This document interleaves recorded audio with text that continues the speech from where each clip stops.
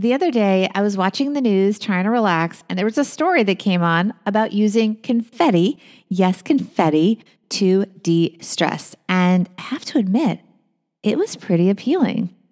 By the way, it's called the Confetti Project if you want to look up what the story was actually about.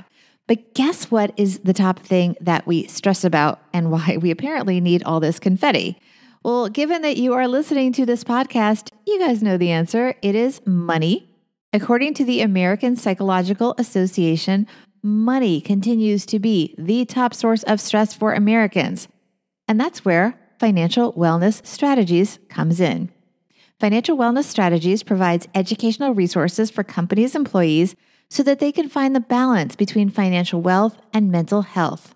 Financial literacy is absolutely important, but we also need to go beyond academics and learn how all of this actually fits into our real lives and what we want to accomplish with our hard-earned money. Learn more about how you and your company can invest in peace of mind at financialwellnessstrategies.com. That's financialwellnessstrategies.com.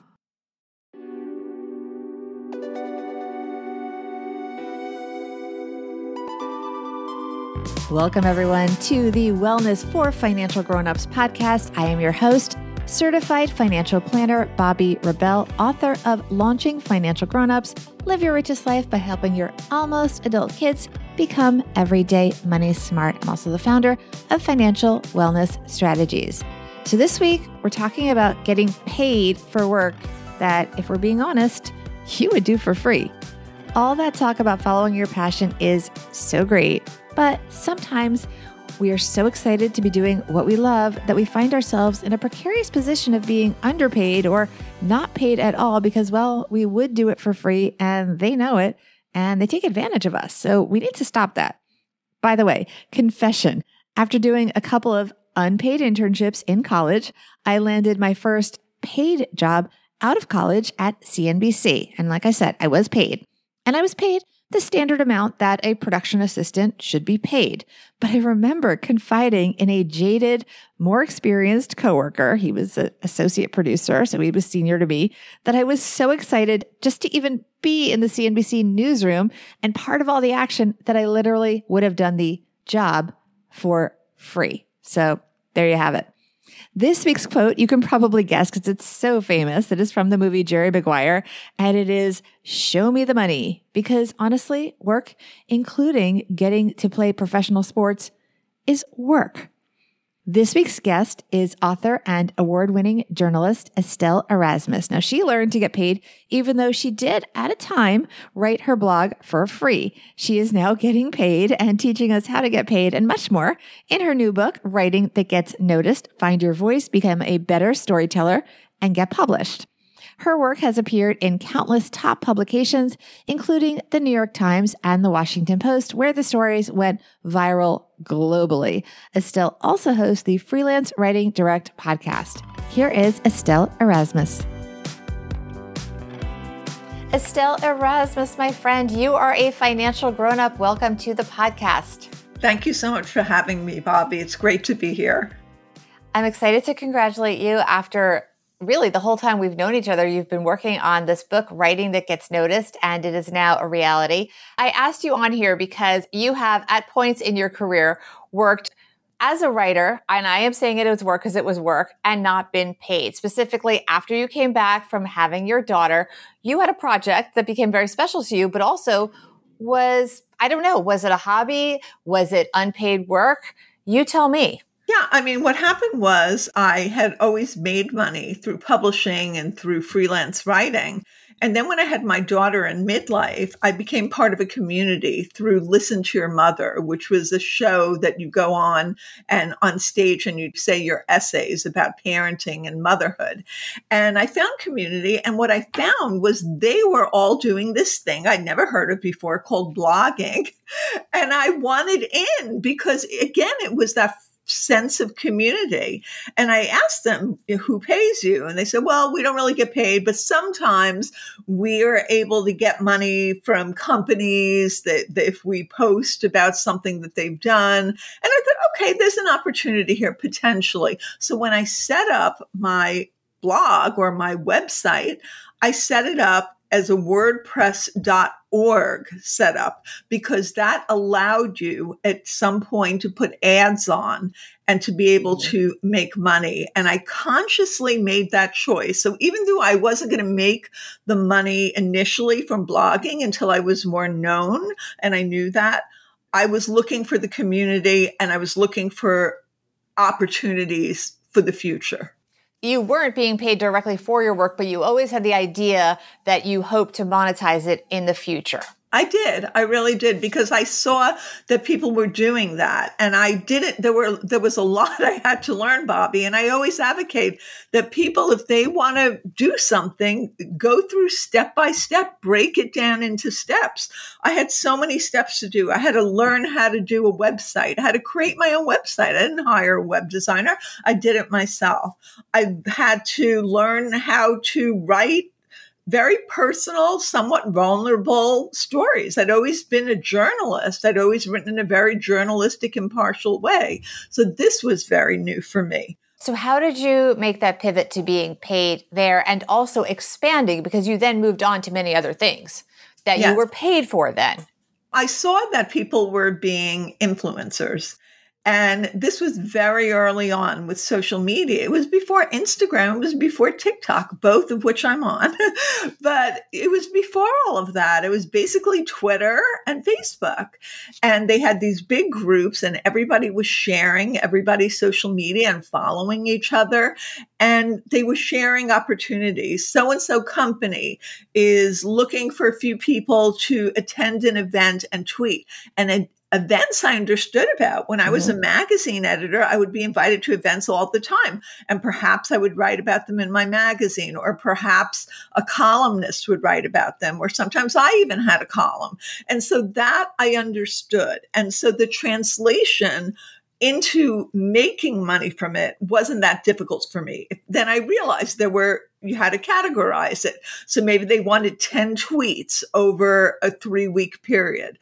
Okay, I could do that. Back then, I think tweets were 140 words. So it was a process of learning and growing to another phase. And I always had in the back of my mind, I want to get back to publishing, traditional publishing. But while I was thinking that, traditional publishing was becoming so untraditional. It wasn't print anymore that was king. It was digital, which is really, I had honed my teeth on small publications and learning how to run everything, which was a great precursor for understanding the editors of digital today. And it is tricky because a lot of writers now have a very tough time earning a living. You've written a book, writing that gets noticed.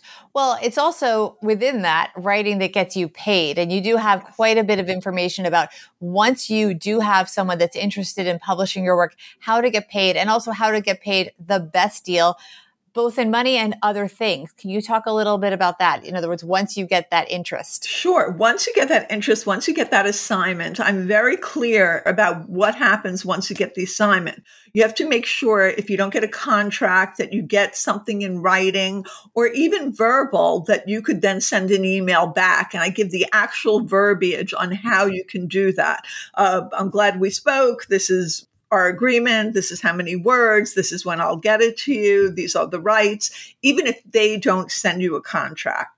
And then I break down the types of contracts, because our work is valuable and we don't want to just get, unless we want to, right? Sometimes there are throwaway stories. You can give the rights away. It doesn't matter. You've done something. You're never going to repurpose or use it again. But there are times when you're going to use something again, maybe in a memoir, maybe in an anthology, maybe in some longer form, and you want to retain those rights. And so there's a little trick. I would always go to an editor and I'd say, I see this contract that's taking all rights.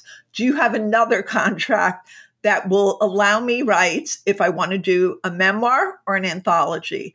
And I can't even remember any one publisher that said no to me. But you have to ask. Just like anything in life, it's all about the ask.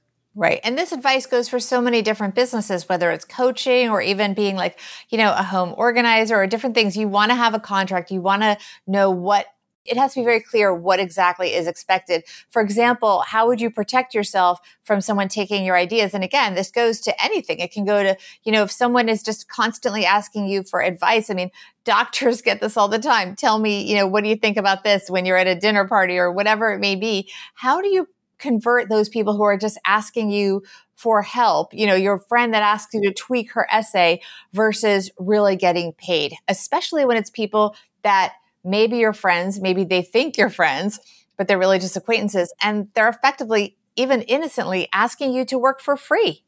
I think we have to have an understanding that our time is valuable. We have limited time during the day. Everybody has the same 24 hours. And if we want to maximize it and get value for our work, we have to value our own work. So I think Marie Forloni, I don't know if I'm saying her name correctly, but she says something which is great. When somebody says, can I grab a coffee with you and bend your ear, or like pick your brain? She says, I barely have time to see my best friend, my daughter, or my mother. She says something like that. And I have used that before. With that said, I am very generous with my time to my students, to the people that I mentor, who usually have taken a class with me at NYU or Writer's Digest or done one-on-one coaching with me. That is an equal investment. I'm invested in them because I'm invested in getting their work to the point where they're going to get their writing noticed, and they do very successfully. And I feel like that's a good use of my time. Just somebody randomly saying, can I pick your brain? Well, this brain has had decades worth of preparation. I'm just not going to give it away like that. I do give it away in many ways through my podcast, Freelance Writing Direct, where I always ask my guests for actionable writing tips or craft tips, and I share them myself. I give it away on my Substack a lot of times when I share editor on call interviews that I've done with New York Times editor or Washington Post editor that I use for NYU. And in my book, I give so many tips and tricks away. So I feel like you share the knowledge, but very specific questions like, can you look at my essay, analyze it? That's work. That is something I would be hired to do. And that is how I would approach that. How do you prevent people then from taking your ideas? Do you ever have ideas where if you submit a story or a consultant maybe has to pitch themselves to get a job and then they turn you down and then you see your idea being used? Yeah. Is there a way to protect yourself? Ideas are kind of in the zeitgeist. And I've seen this a lot because I've been on both sides of the publishing wall, Bobby. I've been a magazine editor-in-chief where somebody will send an idea and literally a week later, somebody will send the same idea. So ideas and trends, people can do things, but you have to make sure you have to do your due diligence. Like anything in life, would you buy a home without researching it, without going at night to see who's in the neighborhood, without looking around to see the changes in the last few years? You do the same thing when you're looking at a publication that you want to write for. And there is a whisper network. There are some publications that aren't trustworthy. I don't work with publications like that. And usually they end up closing pretty quickly or after time. But if you go for credible newspapers or publishers that have been around for a while, you're usually in good stead.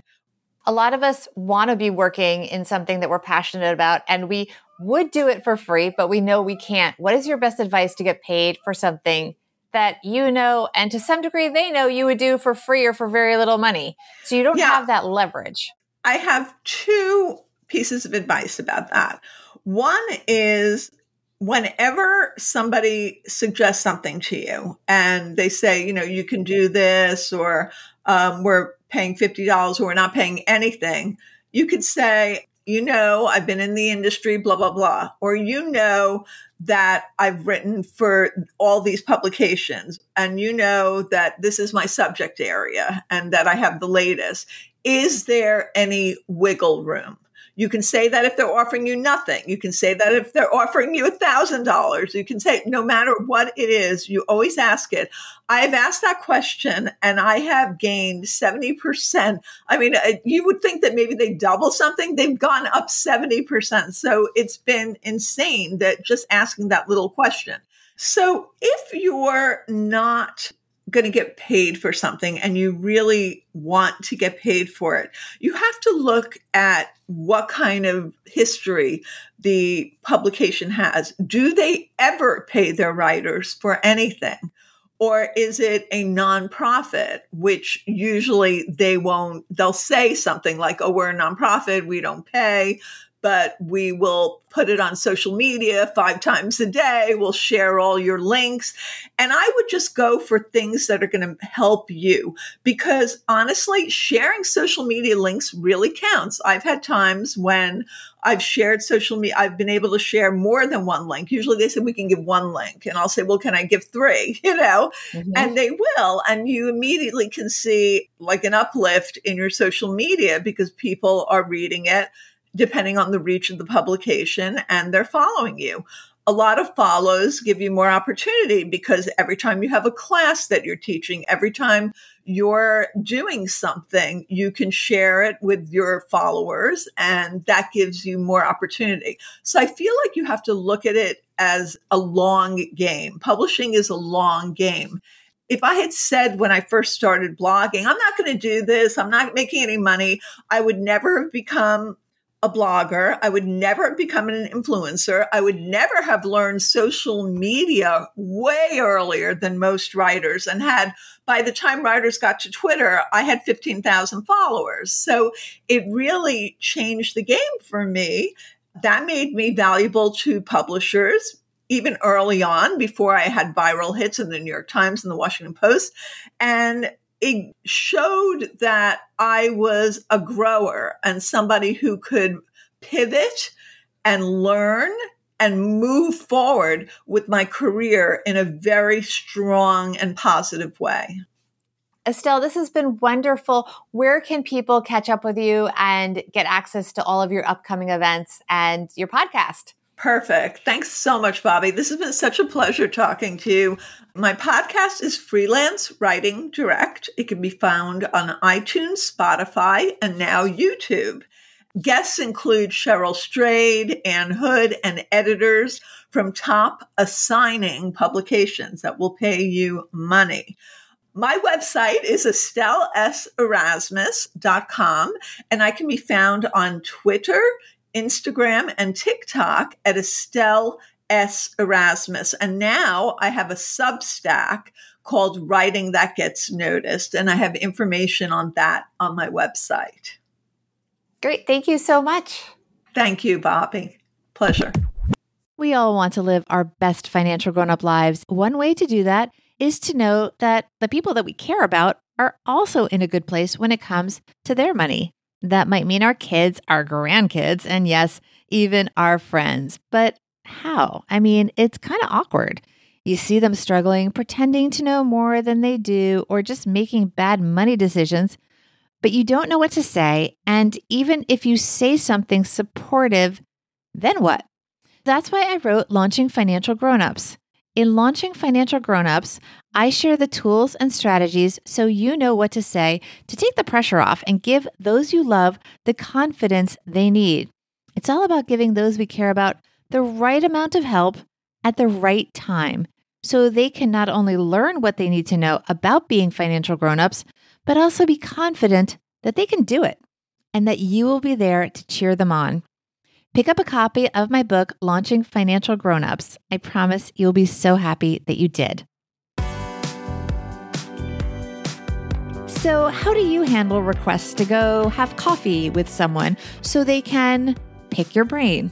It's a tough one because it is our time, but we also want to be supportive. The time adds up though, and our advice is valuable. It is worth something. It is something that in many cases should be paid for.